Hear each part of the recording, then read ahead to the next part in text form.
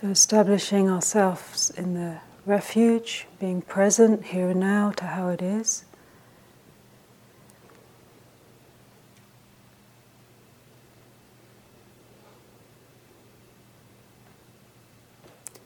Adjusting our quality of effort, being able to recognize that we can practice with how it is. So this morning I'd like to reflect in terms of practice this ongoing development of the balance and the integration of the samatha, the calming, steadying, focusing, stilling of the heart, mind and body, gathering in of the heart, mind and body into awareness and presence, touching heart, mind and body with awareness. This is a samatha, calming, centering, steadying, which allows us to actually see how it is more clearly. And the inquiry, the vipassana, the reflecting, the contemplation of our experience, working with what arises within the field of our awareness. Bringing this quality of presence and attentiveness to our experience for the sake of revelation, for the sake of understanding, for the sake of insight that liberates the heart from false assumptions, liberates the heart from identification with that which is moving through the space of the heart, moving through the space of awareness. And in the process being able to recognize the ground of the heart or the mind itself, that which is just present, just aware, knowing, luminous, unobstructed, spacious, unconfined, ever present, not going, not coming, not needing to be attained, not needing to be added to, nothing can detract from it. Deepest, truest nature. It's not our possession, but it is the most intimate to our experience, to our reality, the most real. Being able to recognize the unmoving, the suchness, and being able to recognize the moving. This is the fruit of vipassana, insight, knowledge.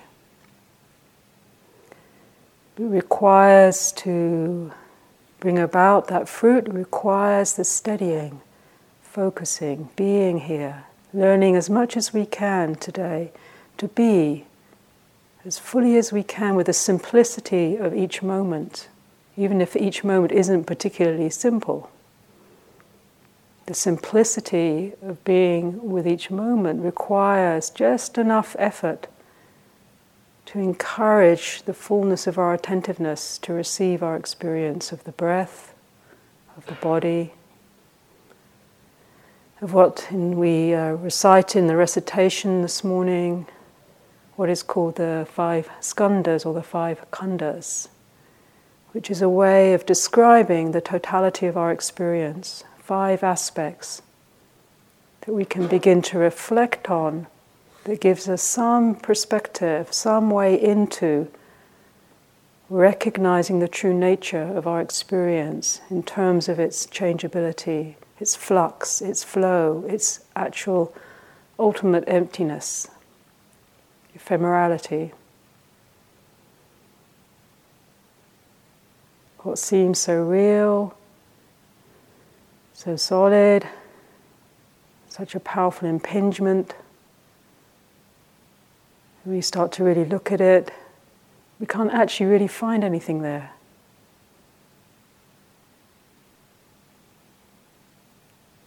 Nothing there, actually.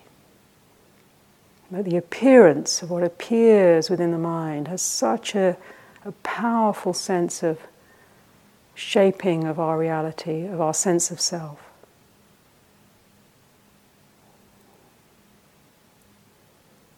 So as we steady, as we become more present, practice of mindfulness, mindfully being with the breath, being with the body as we've been cultivating these last few days, we begin to become aware of the movement of each of these khandas as they play within the sphere of the mind. The appearance of them. The first one being the experience of form, the experience of our embodiment, the impingement of and the effect of our sense of our embodiment on awareness, on the mind. The external perception of the body, how we think about the body, how we associate the sense of who I am with how the body is. Large, small, tall, short, old, young, well, unwell, aching. This powerful way that the mind is influenced and the sense of self is shaped by the perception of the body. So this we can actually, in meditation, in everyday life this is our reality. In meditation we can actually see this is a perception actually.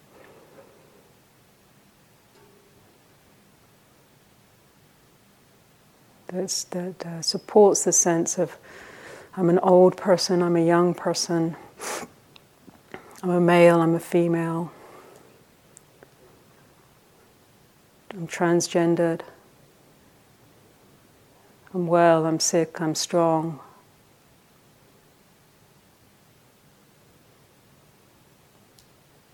I'm beautiful, I'm ugly.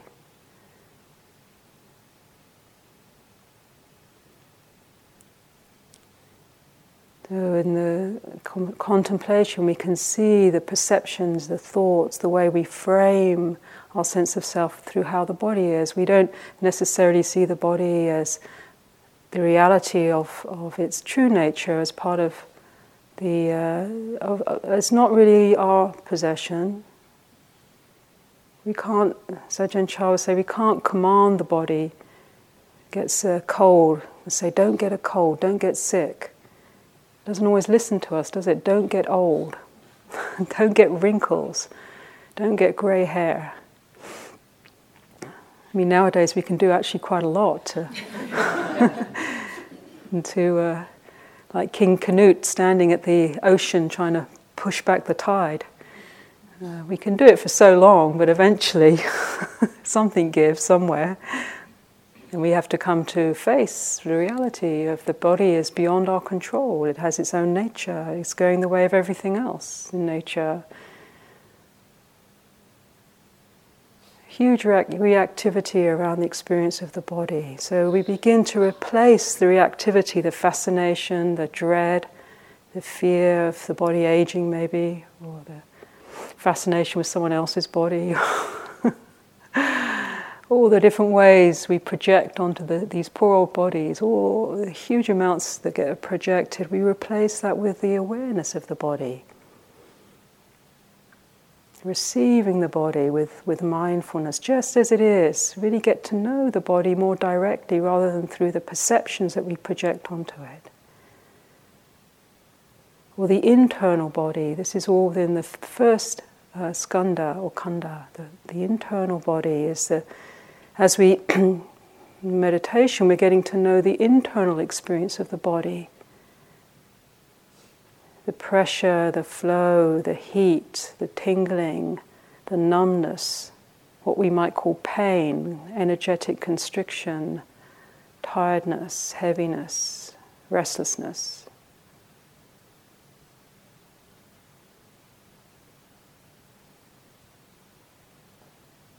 The feeling tones. And again, all of these 5 khandas shape and influence how we designate the sense of me, And in the Vipassana, in the insight, we're beginning to look a little bit more deeply beneath the assumption, into the actuality as each of these khandas in every moment appears to us. So again, the sensation of the body, the inner experience of the body, very quick to say, oh, I feel really heavy, or I feel really restless. Which is true. We say this is how I feel, but we can also look and say, replace maybe the reactivity around our experience of what we're feeling with just the mindfulness. The mindfulness knows there is heat, there is pressure, there is constriction, there is a sense of expansiveness. There is the effect maybe of not feeling too well, and it's like this. Just that simple, just the knowing of it for what it is, without necessarily the interpretation, the reactivity.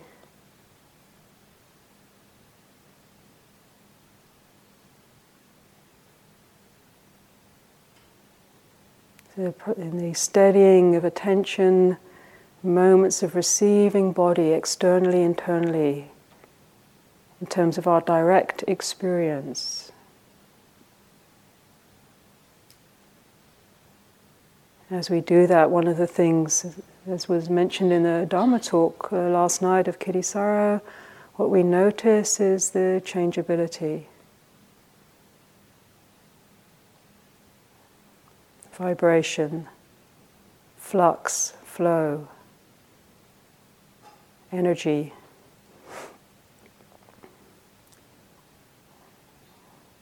As we meet the body, we meet all of these 5 skandhas. The second sphere of the khandas is the aggregate or the experience of feeling, sensation, feeling. Very powerful again.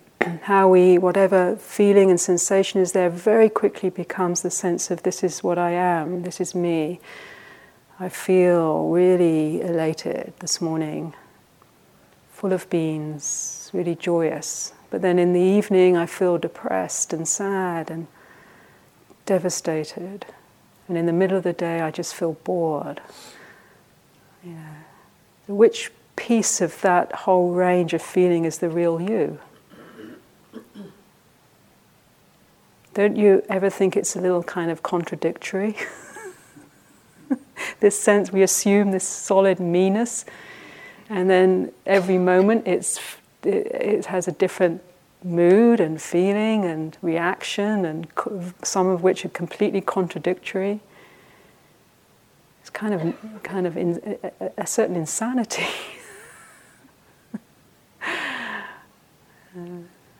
No wonder we get confused.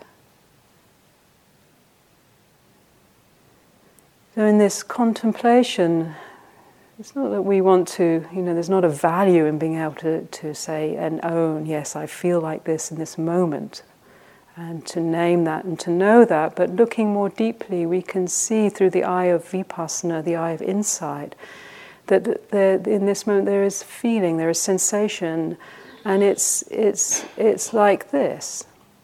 Maybe even without putting the label on. I feel devastated because I have so much sense of sadness or grief. What is the feeling of it?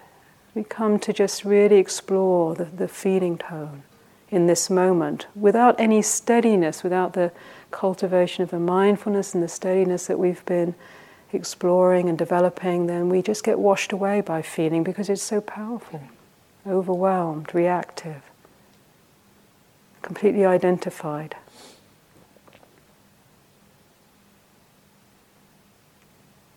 Go into an archaeological dig. Why am I feeling like this? Who did it to me? And what can I do about it? which is one line of inquiry, and that can be valuable. But for the sake of our practice today, that's not really the main focus. Not to say, I'm not dismissing that as not an important focus, but we're getting to get a sense, rather than necessarily going into the depth of the content of the mind, we're getting a sense for the construct of the khandas, of the sense of how we designate the experience of the world and the experience of self. So we can just know feeling very simply. In the teaching it's recommended that at first we can just actually come into contact with sensation and feeling and just know this is a pleasant feeling, or maybe this is unpleasant, or maybe neutral, not much charge either way. And in this way it begins to give a sense of dispassion, a sense of perspective, a sense of space around the experience of feeling, which is often so activating for us. And as we start to look more deeply, we'll also notice that the feeling changes, sensation changes. 1 minute it's pleasant, the next minute it's constricted. 1 minute spacious, the next minute heavy. And instead of writing a narrative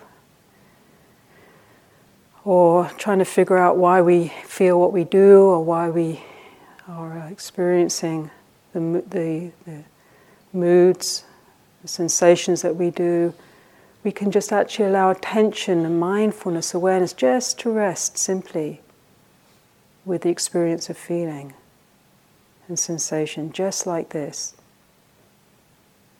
Just resting there with the steadiness, taking the breath, taking attentiveness.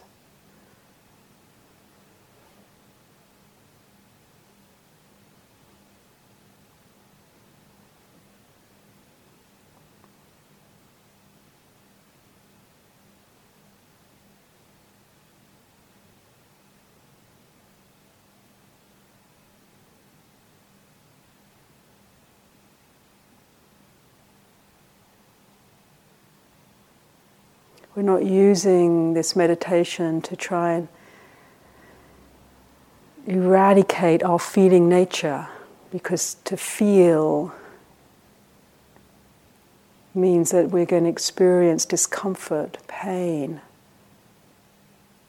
turbulence sometimes. This is how it is to feel, and we don't want to use meditation. Sometimes we can use meditation because we don't want to feel anything.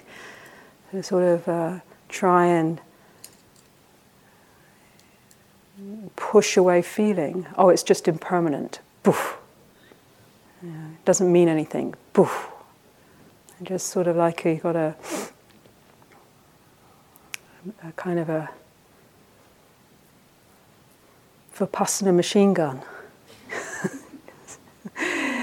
And we use it to defend ourselves from feeling anything. We don't want to feel, but we don't want to kill the root of our feeling nature. So it's part of it's the depth of that which connects us.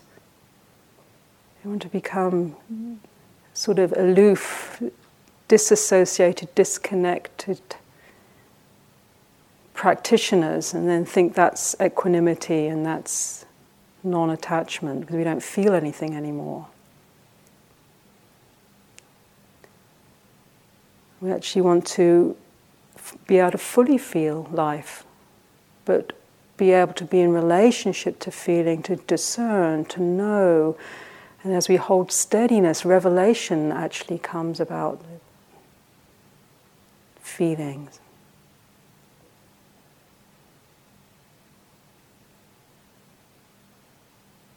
So to feel is the root of our humanity, of our empathy, of our compassion, of our sensitivity.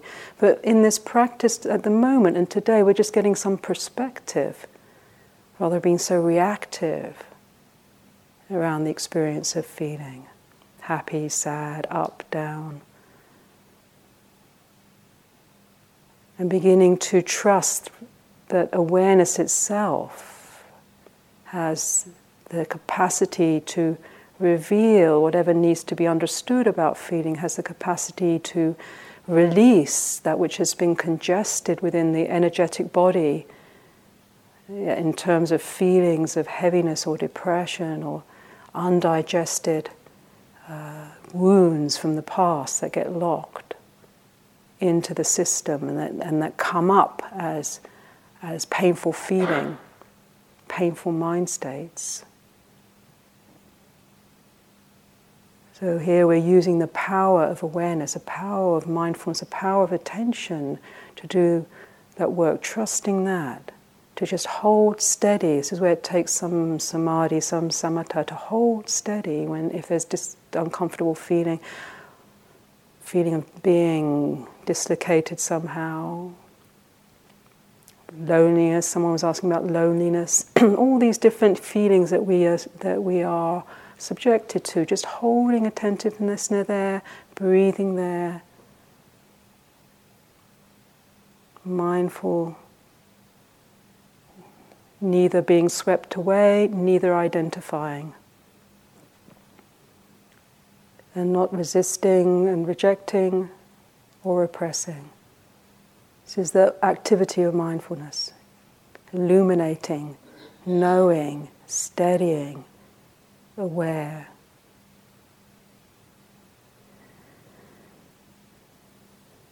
Perhaps even more slippery, the third sphere of the skandhas is the whole activity of the thinking mind, the perceptions, the memories that flicker, the internal dialogue, narrative.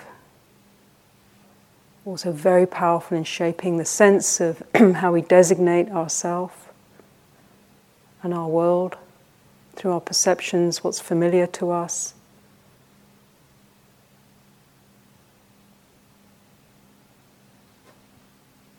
We start to see the world just through our perceptions. We don't really see the world anymore. We go outside and go, oh yeah, there's a tree, there's snow. I know what that is. And we go off daydreaming. But is being able to say tree or snow the reality of tree and snow?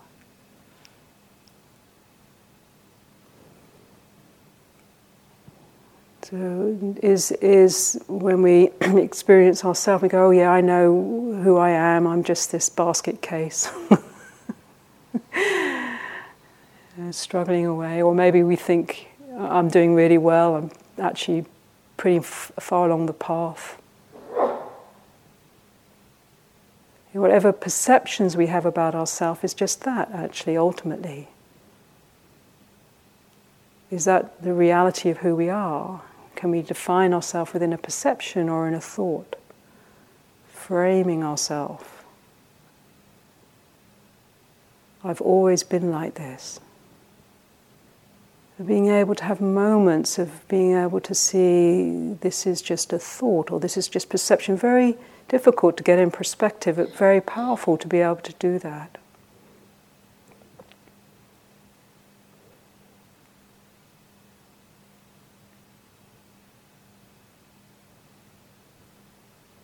When we find ourselves carried away by obsessive thinking, one of the methods that we've been exploring is bringing attention, using thought to bring attention here and now. If you remember, we've been doing that the last few days. How is it now? Being with the breath, peacefully breathing in, peacefully breathing out, steadying with the sensation within the body. This is one skillful way of thought being in service of the activity of awareness. If we find that we try and bring attentiveness to being present, but we find ourselves carried away, washed away with a whole narrative.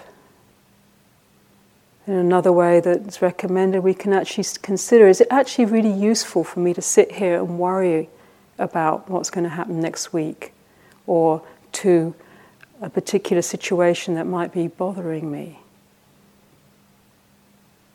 And so we can actually cognize and think, well, actually, if I sit here, I mean, it might actually help if I sit here for an hour and worry about what's going to happen when the Mayan calendar runs out, or what's going to happen on the stock exchange, or what's going to happen with global warming, or what's going to happen to our work in South Africa, or what's going to happen to someone in our family that may be struggling, or what's going to happen to our bank balance, or what's going to happen. We could sit here for an hour, but the chances are that's not going to actually be that productive. We sit worrying. So being able to think, and in the development of skill with thought, we can actually train ourselves to think, think of the outcome of this train of thought. Is it actually going to lead to a good place? Is it going to lead to a sense of well-being, or just increase anxiety and stress? And sometimes when we look at the outcome of a particular pathway we're going down, it might be in and of itself enough to just knock us back and out of that track.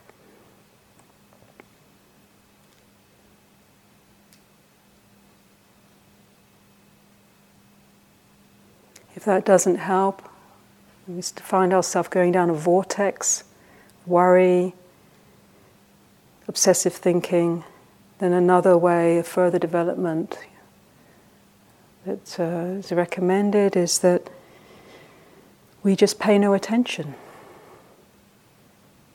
It's not a repressive thing, but it's just knowing that the mind's crazy at the moment. We kind of sit it out. But it's a different relationship. Usually when the mind's a bit crazy, we just get spun out with it. Or we just keep struggling and create kind of a war zone. So sometimes we can know, there's a huge amount of energy going, and it's all going up into the thinking process, into the mental activity. And maybe this whole sitting's just going to be like a wipeout. But there is, what one's beginning to generate is a different relationship to that. The Buddha described it, it's a bit like, you're trying to. Actually, I don't know if this is the exact description. I don't know whether I got this from the suttas or if I've been listening to Thanissara. It's like that you're just walking through a crowded room and you want to go get a cup of tea at the counter at the end of the room, and there's loads of people. You don't have to go and say hello to every person, and this is definitely not what the Buddha said. Probably wasn't so obsessed about cups of tea as I am. English breakfast tea. There's no breakfast tea, no retreat, I'm afraid. So I'm heading for my cup of tea, and there's like loads of people. I don't have to say hello and be concerned about every person and what state they're in and if they're okay and whether I should smile or not. I'm just heading for my cup of tea. I know that everyone's there, and I just keep going. And in the same way, sometimes when the mind is just kind of, when we sit here, we have to be very, very patient, because a lot of meditation is actually just patiently bearing with the habits that we've actually generated in a lifetime of unskillful, distracted, obsessive thinking. We've had a culture based on disembodiment, lack of deeper connection, and it's pushed us up into this. We've elevated the thinking mind to the greatest attainment, well-developed thinking mind, and we're tyrannized by it. It's the karmic result of it. We're tyrannized by thought. We never know how to switch it off. And if we don't know, what to think ourselves, we can switch on the TV, and lots of other people be sort of blabbing away, telling us what to think. And then we sit for a while, and we have all these voices just kind of. Those, we're not just going to magically disappear. We sit here and think it's all going to disappear. This is what karma means. It's momentum, and it's hard to sit in that current when the mind's just kind of going like spaghetti soup all over the place. But we can begin to change the relationship. We replace This is the art of mindfulness. We replace the reactivity, the obsessiveness, the being washed away with moments of knowing. We're staying with, we might not even be able to get to the body, but we just know this is the mind in spaghetti soup mode, crazy mode, obsessive thinking mode. And we don't give it more fuel. We don't keep, react. If we resist, we give it more fuel. If we obsess, we give it more fuel. As best we can, we just stay steady. This is why the foundation of the mindfulness is always within the body, because it's a slower vibration. Settling back into, how are my feet now? How's the butt on my cushion on my chair?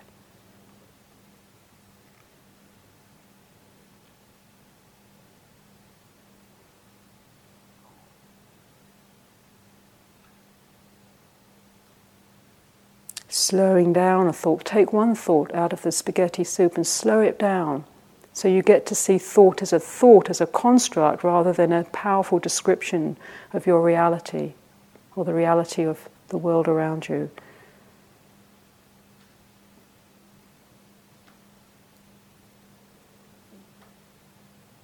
You really explore, what is thought? You really slow it down, and then just you see beginning, the movement and appearance of thought, the dissolving of thought, and what remains, what is present, what can be present. Start to notice that there's another dimension that isn't thought.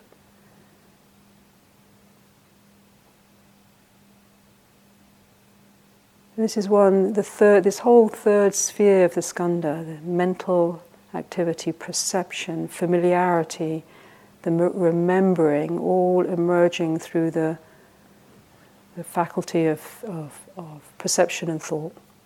Getting a perspective, replacing our obsession, our reactivity with mindfulness. Thinking, this is just thinking. But not doing that to dismiss the power or value of thinking. It's not a value judgment, it's getting perspective. For the sake of recognizing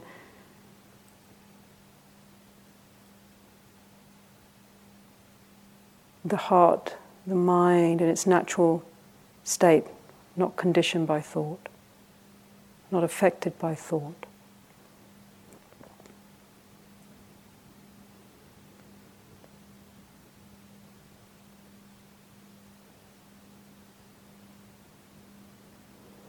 The last skandha, the last one is called vijnana, which means the experience of sensory consciousness.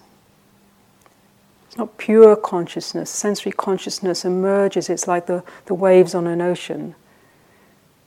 Sensory consciousness emerges out of pure consciousness, pure awareness. Experience of the senses, moments of seeing, like now, moments of hearing, tasting, touching, smelling, thinking, feeling. We can practice awareness, mindfulness to explore the sensory consciousness.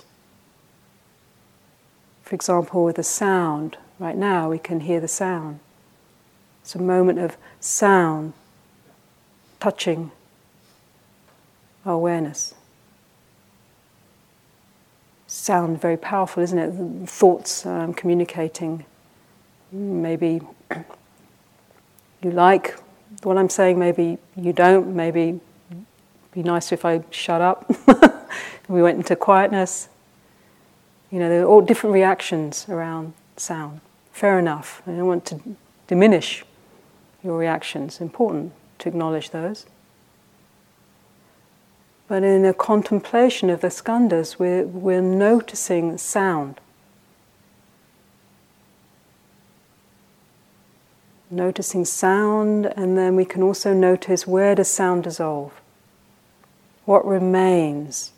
So usually in sensory consciousness, we're so, like on that wave of the ocean, we're so swept away. Sometimes it's described as like electricity. It just moves from a moment of hearing, a moment of seeing, a moment of thinking, a moment of feeling and sensing, a moment of smelling, tasting. This sensory consciousness contributes and supports the sense of the me that's thinking, smelling, tasting, touching, feeling. Gives a sense of a continuity, a continuous, solid self, that senses, that experiences through the sense doors.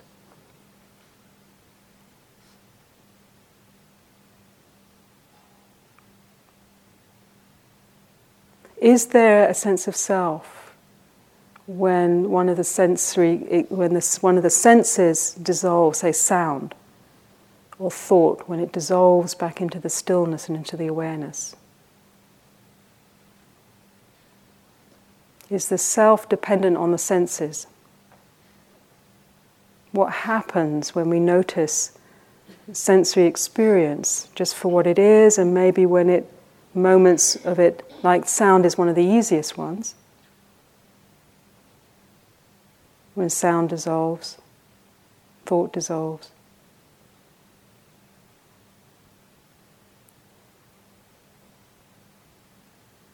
It's an exploration to explore.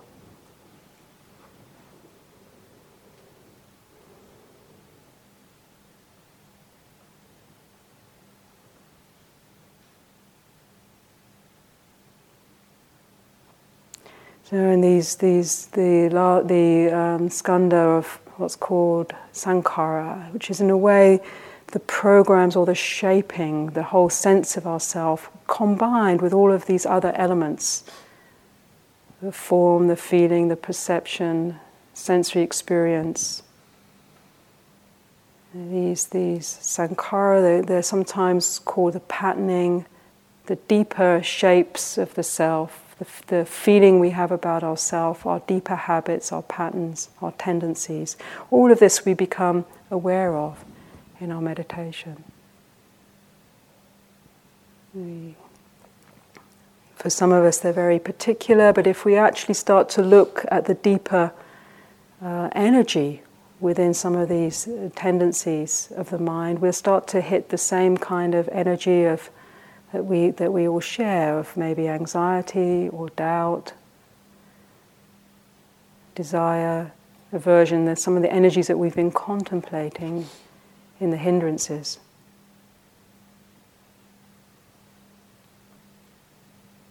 So being with our tendencies as we get to know in the meditations, we see, here I am again, caught up in this feeling of being alienated or feeling lonely, or here I am again in my worry, or here I am again in a feeling of expectation, longing. Some of these sankharas have a lot of energy in them, we have a lot of habit, feeling very driven into wanting to move to the next thing, hard to slow down. We spend a lifetime investing a lot of energy in these patterns, in these programs that constitute who I am. It takes a lot of patience. Sometimes in the vipassana, it's not just about noting and seeing, but it's also about holding a lot of compassion, a lot of kindness, a lot of patience in relationship to our experience of the self, experience of our feelings, experience of the body.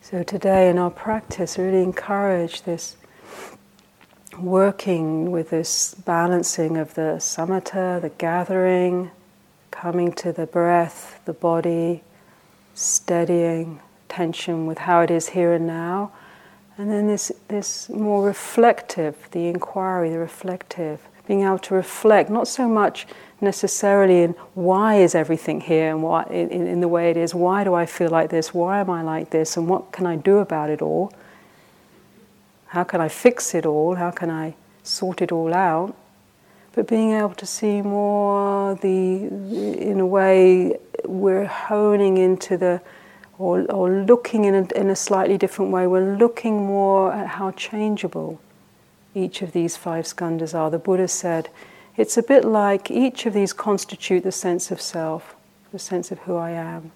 He said, in the same way, if we looked at the river Ganges, say, he's talking in India, and we were, if I mention and say to you the river Ganges, you would know what I mean. You might have a picture in your mind, you might have even been there. We could go and maybe even sit by the side of the river Ganges and have some chai and talk about stuff.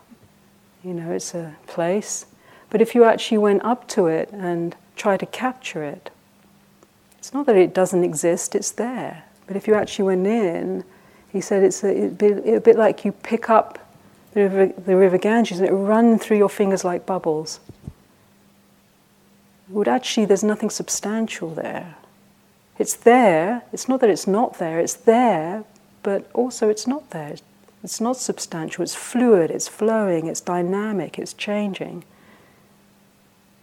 And in the same way, the sense of self, the sense of who we are, the reality of our life, it's not to diminish, it's there. We can go and,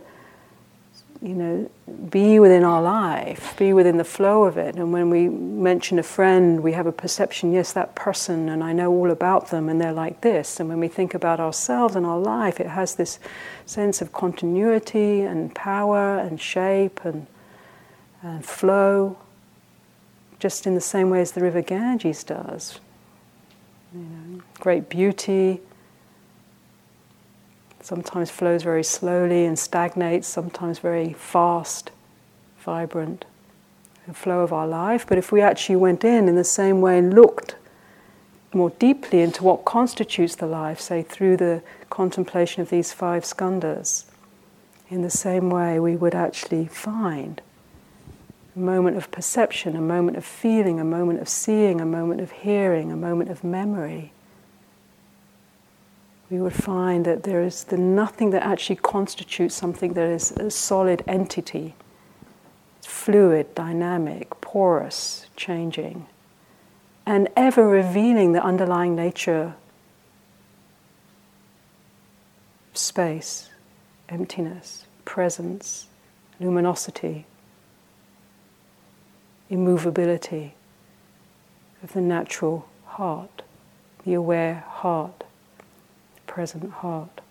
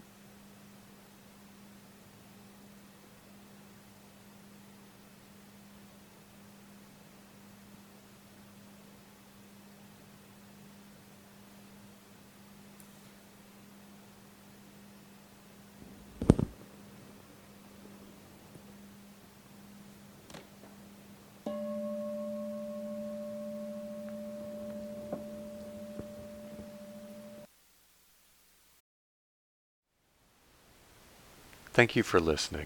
To learn how you can support the teachers and Dharma Seed, please visit dharmaseed.org/donate.